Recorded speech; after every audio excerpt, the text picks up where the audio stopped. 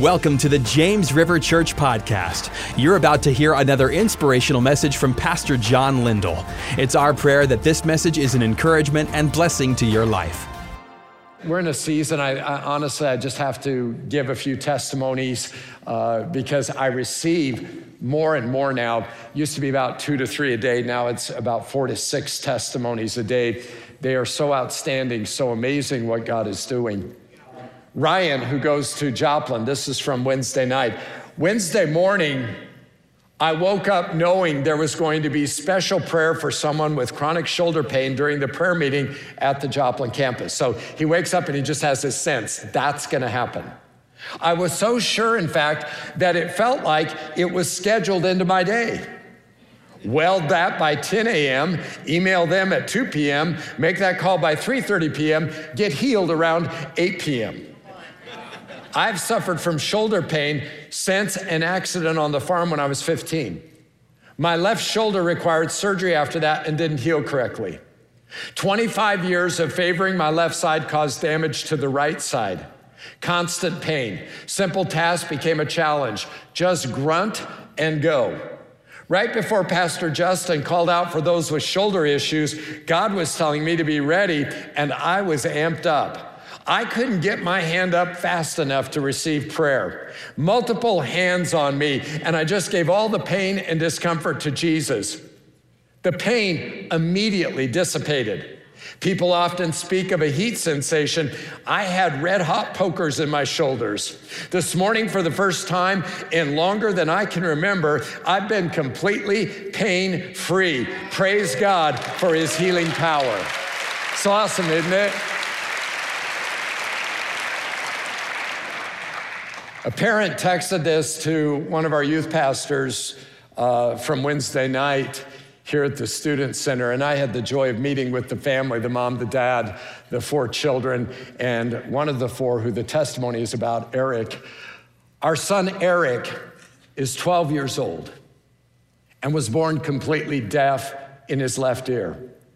The doctors told us that the hearing nerve did not develop before he was born and that there was nothing they could do to fix it. Because he was 100% deaf in that ear, a hearing aid or other device would not help at all because he could not receive any sound signals to his brain. One of the things you say, well, at least he can hear out of the other ear, but one of the things, and they were talking about it this morning, is the reality that if they were in like a Walmart or if they were in a place with a lot of people, his parents could call out and he couldn't hear clearly or understand what people were saying. They go on to share this. When he was a baby, we took him to be prayed for several times and felt God gently tell us that he would be healed later. When he was older and could tell everyone about the miracle. Tonight during youth service prayer meeting, he went up to the front to pray and he felt the Holy Spirit so strongly he couldn't stop shaking. God healed his deaf ear, and he is now able to hear out of both ears for the first time.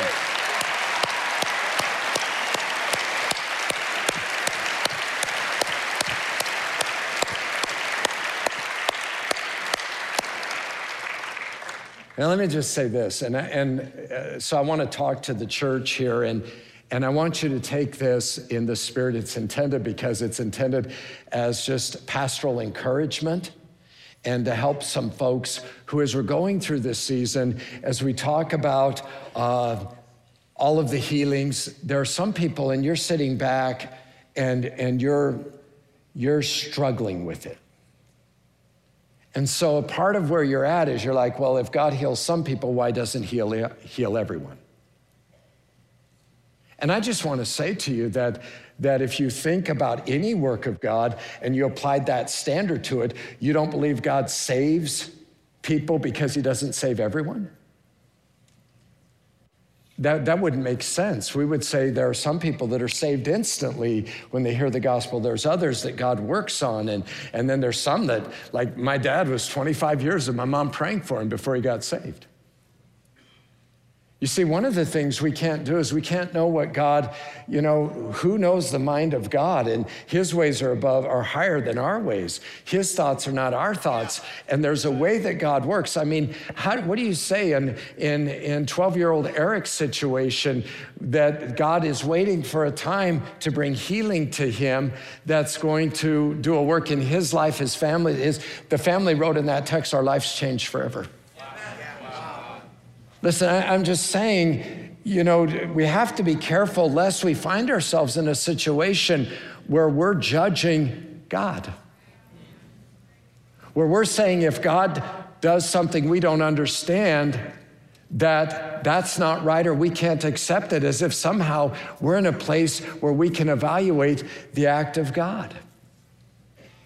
I think we have to be careful. On the one hand, God doesn't mind sincere questions based on a quest for truth and understanding. But there's a really fine line between sincere questions that are asked in the hope of gaining knowledge and skeptical questions, which are merely an expression of doubt and unbelief. And what happens is there are some in your conversation, and I don't think there's a lot, but I think there are some. I know there are. What happens if you're not careful, not only are you reinforcing the doubt in your own life, but now you're blanketing that, because in any conversation, you can't wait to bring up your arguments of doubt or your line of thinking on doubt and just to bless everybody with that. And in fact, it only damages the faith of other people. I mean, can I just say that kind of speech ultimately will lead you, this is my concern for you, this is why I would say it, will only lead you to a place of spiritual barrenness in your life when it comes to God doing the miraculous for you, through you, around you. As a wise believer, a mature believer, maybe is a better word, there are some things in life we frankly do not understand. And what we learn to do is, with the things we don't understand, is we give them to God by faith. We rest in faith and say, I don't understand today, but I know someday I will fully understand, because the Bible says I will fully know even as I'm fully known, right? And I'll have that understanding. Jesus said this. Jesus said, to him who has, more will be given, and he will have an abundance. But to him who does not have, even what he has will be taken from him. That's talking about spiritual understanding. That's talking about faith. When we act on the faith we have, more is given. When we don't act on the faith we have, and we don't say, listen, I can't understand that, but I'm going to accept the Lord. I'm going to rejoice that people are being healed. I mean, even as I tell that story about the family, you're like, I don't know whether that's really true. Could God really? And I'm like, hello, I talked to the people. I met the child. I saw his two brothers and his sister. I mean, it's true. Yeah, that's right. I mean, Tammy Parsley, she's got the scans. It's true. Yeah. It's true. And so, but people are like trying to go through this algorithm of complicated thinking that denies the reality of God's power in this. And let me just say this, and this is really, I think, the bottom line, that if I'm you, I would be concerned, and I'm concerned for you. If you have to figure out everything before you're willing to walk by faith, then the walk of faith will be virtually impossible for you. Right. That's right. And this is the final thing I'll say about it. Hebrews 11:6. And without faith, it is impossible to please God. Amen. Yeah. Because anyone who comes to him must believe that he exists and that he rewards those who earnestly seek him. Right. So I'm praying for you. I know it's a journey. I know it's stretching, but I just want everybody here to experience as much of his power, his working in your life, and an absence of faith and a continual articulation of doubt will cut you off from that. Fair enough? Love you so much. So, well, if you have your Bibles, or better yet, your iPhone or your Android, I'm going to ask you to turn to Acts chapter 6. The title of the message is Power That Solves Problems. Power that solves problems. How many could use some power to solve some problems? You know what a problem is? A problem is P. It is a predictor. It has the ability to predict what we will become by the way we respond to it. It's R. It's a reminder that every one of us needs God because we're always going to have problems. We say we want to see miracles, but every miracle started with a problem, right? It's O. O stands for opportunities, because every problem is a chance. It's an opportunity to watch God work. It's an opportunity to become better, to do better. It's B. It stands for blessings. Almost every blessing you and I have experienced has come as God has poured out his grace, poured out his help, poured out his strength, poured out his wisdom in response to a problem. L stands for lessons. Problems are lessons. We learn from them. They teach us. They help us grow. E stands for the fact they are everywhere. There are problems all around us, but we got a God who's bigger than the problems, right? M stands for the fact they are messages. Every single problem is a message to us. God is speaking to us. God is directing us. If you've got a problem this morning, God's trying to show you something about himself, something about yourself, something about his power, something about his wisdom, something about his provision. God is speaking through the problems of our life. And in Acts chapter 6, the church encountered a massive problem. Now, maybe that surprises you, because sometimes we have the idea if the Spirit of God is really moving in a place, there aren't going to be any problems. That is just all going to go along smoothly. But that isn't true at all. In fact, the fact of the matter is, many times God uses problems to shape us, to direct us, to develop a ministry. We've seen that at James River. Almost every ministry that is vibrant, that is changing lives, that is touching both people here and in the community has become what it is because there were problems. We recognized the problem. We said, how do we solve it? God used it to start a ministry, strengthen a ministry, improve a ministry. Problems. God wants to use problems. As we look at Acts chapter 6, 1 through 7, I want us to look at three areas. First of all, obviously the problem. Acts 6:1, look at it. Here's their problem. In those days, when the number of disciples was increasing. This gives us a hint what the problem is. There are too many people for the 12 apostles to minister to. So the church is blown up, and we don't know. It could be as long as 5 years when you get here. It could be as short as 1 year. Theologians estimate at this point the early church now in Jerusalem is running somewhere between 30 and 40,000 people. So now you've got them meeting in homes all over the city. You've got the apostles, and they're managing different aspects of it. There are the logistics they've got to think about. There's the collection. There's the distribution. Because, people are donating to people in needs. Who gets it? How does that decided? Where does it go? When does it go? Who's going to deliver it? Who are they going to trust with different things? Then on top of that, when you've got 40,000 people, you're trying to figure out how you're going to get them all baptized. Can you imagine baptizing 40,000 people in 1 year? God grant it. May the revival that we're praying to see happen, may it result in 40,000 people being baptized. Wow. It's all the meetings. It's all the communication. And it's more than they could handle.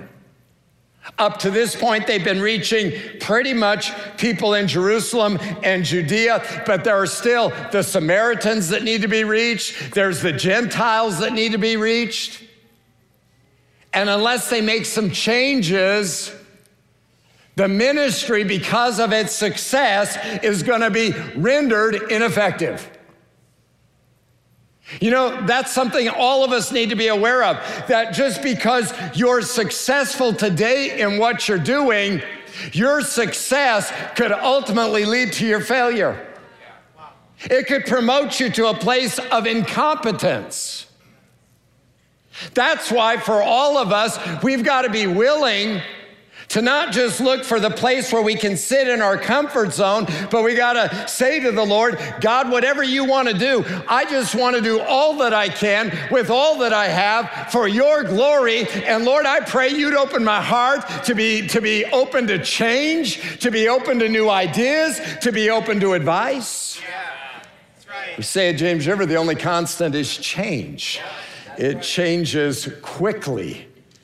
Well, Acts chapter 6, verse 1, in those days when the number of disciples was increasing, the Grecian Jews, you say, who are the Grecian Jews? Some translations say the Hellenistic Jews. These are Jews who live all over the Mediterranean. They're called Grecian Jews because outside of Judea, the language of the Roman Empire is Greek. That's why our New Testament is written in Greek, because that was the common language of the day. Much like English is almost the transactional language of business today in our world. So these are Jews who live outside of the land that we know today as Israel. They've come to celebrate the feast. They've come in from all over the Roman world. They're experiencing the move of God, and they're saying, we don't want to go home. We want to stay and be a part of this move of God. The Greek Jews, or Grecian Jews among them, complained against the Hebraic Jews. These are the Jews who live in Jerusalem. They're the Jews who live in Judea. They're the Jews who live in what we know as modern-day Israel. And the issue between these two groups of people is their widows were being overlooked in the daily distribution of food. So these Hellenistic Grecian Jews are saying, wait, you're not taking care of our widows. And so there is a problem. I mean, already between the two, there are linguistic differences. There are cultural differences. They are more Greek, even in their thinking and in their value system, though they are Jewish. They've been influenced by the world around them. And the Hebraic Jews look at them and say, listen, culturally, you're a bit off. You're not doing things like a Jewish person should. And we would know because we live in Judea and we're Judean Jews. And there got to be a bit of a strife, a friction. They as well felt that these Jews hadn't been loyal to the land because these Jews had left the land. They had stayed in the land. And so all of this was happening. There was a conflict of values. There were judgments that were going on. And listen, whenever the church is growing, you can be sure the enemy's going to try to be right in the center doing one thing and one thing primarily, and that's causing division. Right, yeah.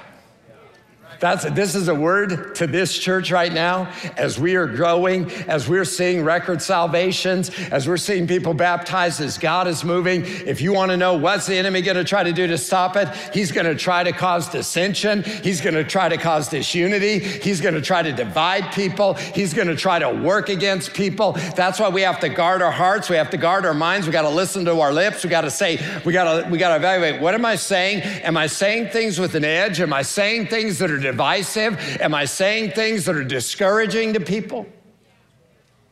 We have to really, in some sense, get a hold in our mind. What's the priority here? The priority is we want to see people come to know the Lord. The priority is God is moving in power. The priority is we don't want to do anything to interrupt what God is doing in this place. But what happens is people forget about the priorities and start emphasizing their preferences. And the preferences, I mean, they can be in the area of style, but honestly, when I look at what has happened during this season of COVID, I would say that the preferences have centered around politics. They've centered around people's preferences on certain ways to deal with problems in society. And people have become very, very divided. When the fact of the matter is, within the church, we're all one. We're from a variety of different backgrounds. We might not see everything the same out in the world, but when we come into the church, we love one another. We care for one another. We're open to saying, listen, I don't have to agree with you on everything out there to love you as a brother or sister in here and out there, right? Acts 6. They're going every day. What they're doing is after they meet at the synagogue on the Sabbath, then they would go out and they would collect alms. They would go house to house, they would collect the alms, and then they would distribute those to the widows. And apparently it's not happening for the Grecian Jewish widows. And so complaining began, and it could have wrecked the church. I don't know how many widows we have in here today, but I want you to know we love you. I want you to know we care about you. I want you to know that you matter to God. And we don't in any way want you to feel, in any way, I surely don't want you to feel ostracized, but I do want you to feel that we love you. What I'd like to do, if it'd be all right, I'd like you, if you're a widow, would you stand just across the auditorium? Don't want to embarrass anybody, but just stand. We want to see where the widows are, and we love you so much. Now here's what we want to do. Can you remain standing for just a moment? We want to pray for them right now. Heavenly Father, I thank you for every widow who has stood. Father, we treasure them. We consider it a part of the ministry of this church to look out for them and to care for them. And Father, I pray today that, Lord, they would sense your pleasure on their life and the fact that you are with them. May your presence rest upon them so that they know they're never alone, no matter where they're at, no matter where they go. As they go shopping to the store, as they are home, Lord, as they lay down at night, as they get up in the morning, may they know that they're not alone, that you are right there with them. And God, I pray that they would sense your presence, and not only your presence, but hear your voice speaking to them, calling them by name, that they might know how valued they are to you and to your kingdom, and that you're watching over them. And we thank you for it. Amen. Let's give our widows a hand.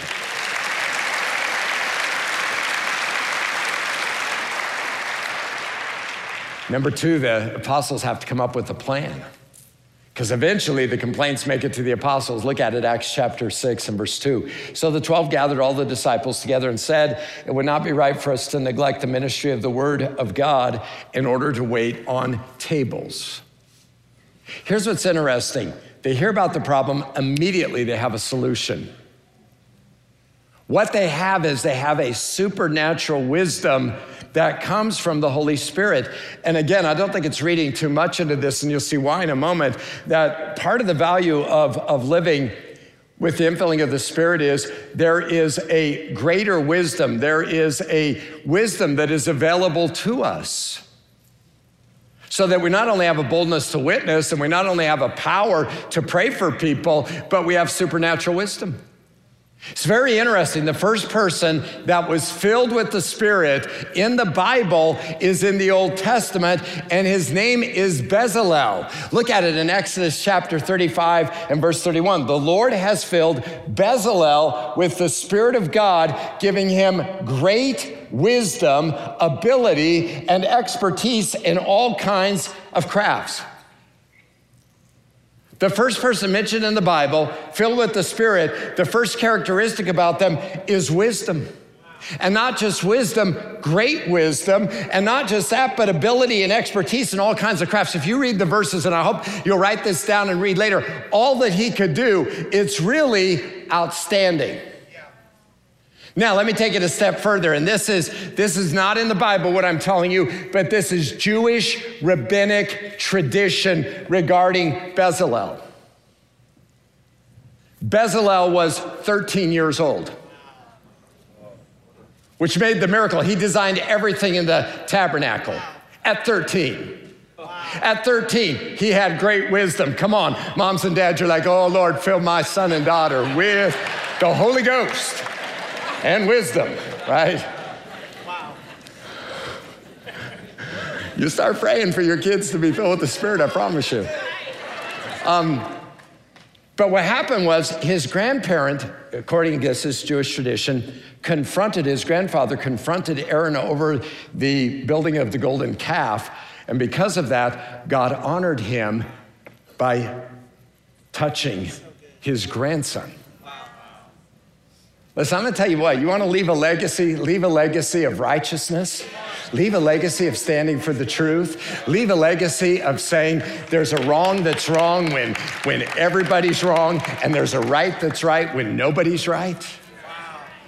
Yeah. So here is this 13-year-old, and he designs the whole thing. Listen, this is why that Generations brochure, this is why I'm so excited about it, because I'm telling you, it's the young people, it's the generation that is coming up that God is going to place a mantle on to reach this world in a last day revival. You watch it, it's gonna happen, but it starts when the Spirit of God comes on them, right? So God gives them supernatural wisdom to solve the problem, to know what they needed to be done, to know what they couldn't personally know without his help, and to understand that they can't do everything. I think that's something that is a good word, a good reminder for every single pastor. Maybe you're visiting, maybe you're watching online, you're in the ministry. You know what can happen to a lot of pastors? They have a heart to serve, that's why they get in the ministry.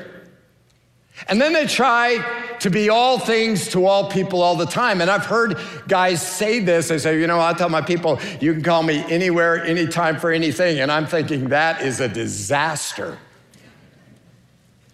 And what happens is a church hears that and a church applauds that and is like, yay, anywhere, anytime for anything. I'm loving that. But then the pastor ends up slapping a sermon together on a Saturday night, showing up on Sunday, hasn't studied the word, hasn't spent time in prayer, and then everybody wonders why lives aren't being changed and why the church isn't growing and why people aren't being transformed in the services. And the reason why is because they've lost sight of the priorities, and the church ends up becoming spiritually anemic. Look at the apostles' priority. I think this is so good. It would not be right, it would not make sense, it would not be reasonable for us to neglect the ministry of the Word of God in order to wait on tables. In Acts chapter 6 and verse 4, we will give our attention to prayer and the ministry of the Word. That's where our priority is going to be. I was talking to a pastor probably 2 weeks ago, and he said, hey, listen, what did you really pick to emphasize in your early years at James River? What did you really feel was important? I said, I emphasized in my own life prayer and ministry of the Word. I did what I've heard someone call planned neglect. I planned to neglect everything until I'd prayed and got my message ready for Sunday. Listen, that is the priority of the apostles. That is something God blesses. It's the lead pastor's primary job, straight up. 1 Timothy chapter 4, Paul says to Timothy, devote yourself to the public reading of Scripture, to preaching, and to teaching. That's a good definition of what we do every single week at James River Church. You read the text, you explain the text, and you apply the text. The disciples said this, Acts 6:4, we'll give our attention to prayer and the ministry of the Word. Those words, give our attention, same word in the Greek that is translated as devoted in the verse we just read. It's also translated in Acts chapter 1 as joined constantly. In other words, we're going to constantly be doing this. We're going to constantly be praying, and we're going to constantly be giving our attention to the word. Every day they constantly met together in prayer. They continued. They were constantly doing it. Honestly, this is the way ministry should primarily be done, certainly by the lead pastor in any size church. I mean, there should be an attention to the word and prayer. I really appreciate the 100 who are in on that, but I mean, the rest of you, you'll kind of get that. You'll think about it. But Ian Bounds said this: a preacher is commissioned to pray, to pray as well as preach. His mission is incomplete if he does not do both well. Yeah, that's right. Adam Clarke, the British commentator, said this: study yourself to death and pray yourself alive again. You have to devote yourself to prayer and ministry of the word, and that takes time. Yeah. Joseph Parker, who was a contemporary of Charles Spurgeon, pastored City Temple in London in England in 1869. He preached to 3,000 people. He preached twice on Sunday, and in 33 years, he preached through the Bible 7 times.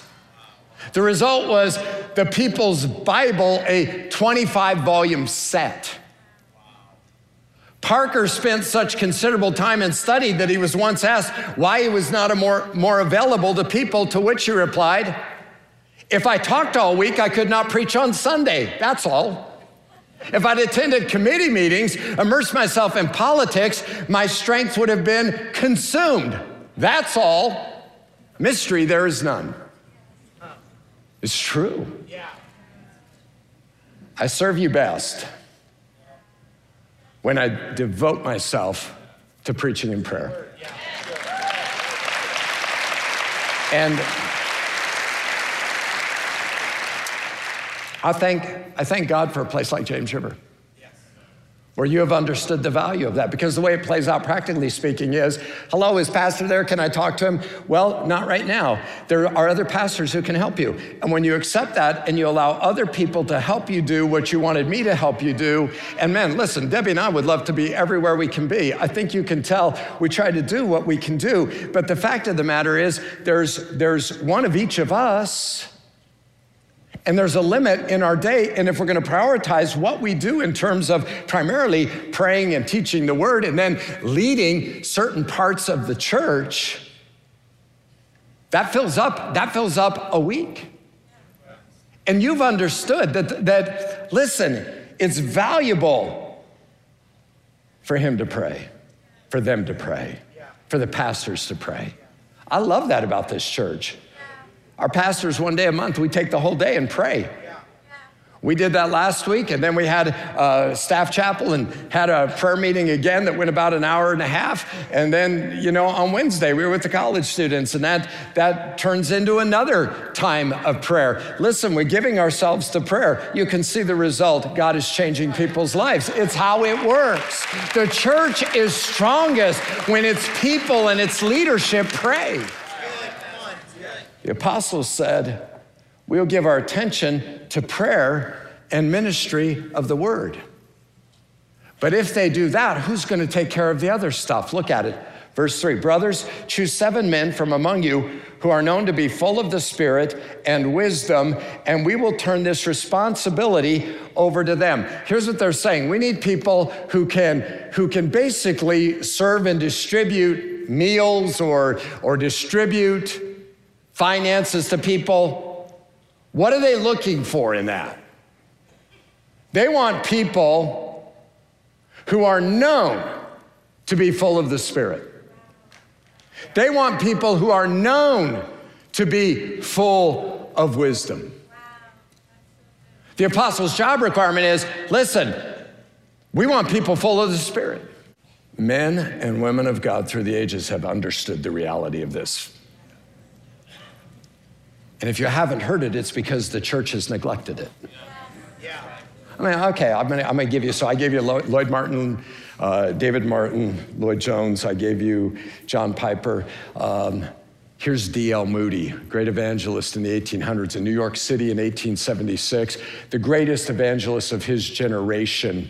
Probably Billy Graham in his day would have been what Moody was in his day. D.L. Moody said this: God has got a good many children who have just barely got life but no power for service. The Holy Ghost coming upon them with power is distinct and separate from conversion. If the scripture doesn't teach that, I'm ready to correct people who believe it doesn't. I believe we should accomplish more in 1 week than we should in years if we had only this fresh baptism. A great many think because they've been filled once, they're going to be full for all time after. But oh, my friends, we are leaky vessels and have to be kept right under the fountain all the time in order to keep full. Let us keep near him. They said, we need people to serve. What qualifications do you have to have? You gotta be full of the Spirit. You know, sometimes we have a tendency, if we're not careful, to rank jobs as some being more spiritual than others, some needing more spiritual power than others. And maybe you've been on a dream team and you're thinking, you know, that your role doesn't require that much, or your role isn't that spiritually significant as other roles. Let me just say this is what makes a person's role spiritually significant. If you're full of the Holy Spirit, your role will have an impact beyond what you can imagine. He will empower you. He will make you fruitful. He will multiply ministry under you as you touch people with a power that is from on high. That's right. So good. Acts 6:5. This proposal pleased the whole group.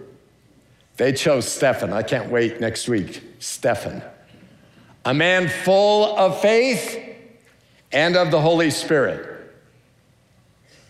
Also Philip, Acts chapter 8. He's an all-star. I'm sure the rest were. We just don't know much about him. Prochorus, Nicanor, Timon, Parmenas, Nicholas from Antioch, a convert to Judaism. They presented these men to the apostles, who prayed and laid their hands on them. What happens as a result? That leads us to the third thing, product, and we'll wrap this up quickly. Remember, there's rumblings of disunity, but now the problem is solved. They pick people who have the grace of the Holy Spirit, the power of the Holy Spirit to serve, the ministry, strength, and everything goes to the next level. Now, I want to add this because, you know, in Grow Track, we've seen a lot of people lately, again, going through Grow Track. If you've not, I want to encourage you to do it. I want you to get on a dream team and to be a part of it. Because you know what people can do is they can look at the church, and this is true at any campus, whether you're talking about North or Joplin or West, and you can think it's South. So many people, there's obviously nothing that really needs to be done. They're just making up jobs for people to do. That's not true. There's lots to do. Is the church strong? Absolutely. But it's not as strong as it would be if everyone were on a dream team and serving and using their God-given gifts to strengthen the ministry and to build the church and to serve and encourage one another. Yeah, really good. And when that happens, the ministry goes to another level. Yeah. It's exactly what happened in Acts chapter 6. Look at it. So the word of God spread. You know, it's very interesting.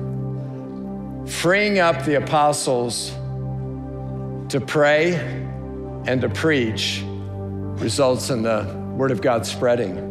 And the number of disciples in Jerusalem increased rapidly. You're talking rapid growth, and a large number of priests. I mean, these are people who were religious liberals. These are people who were not really dialed in. They were kind of going through the motions, but they became obedient to the faith as well.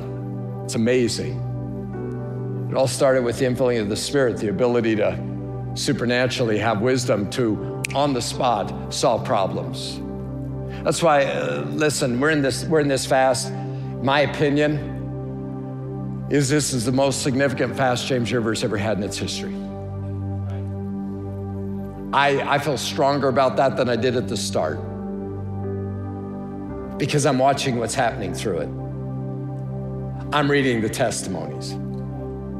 I'm seeing what's happening.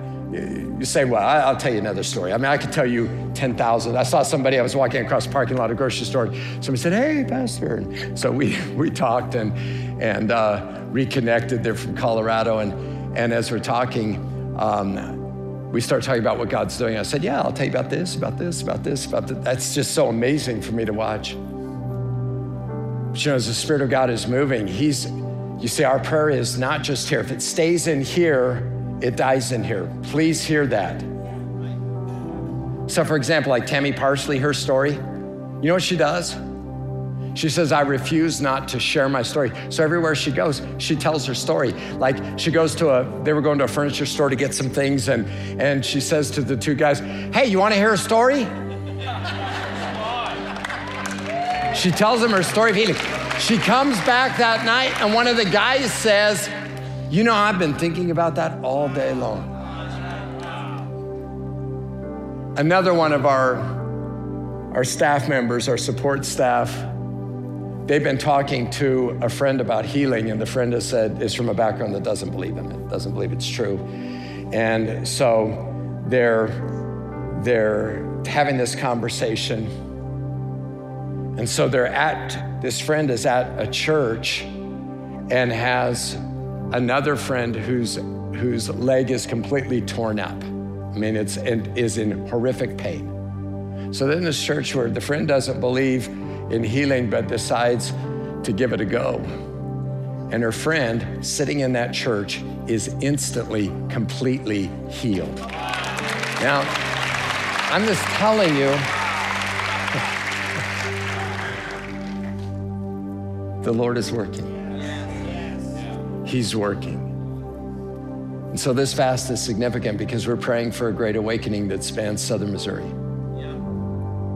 By my calculation, that will touch millions of people.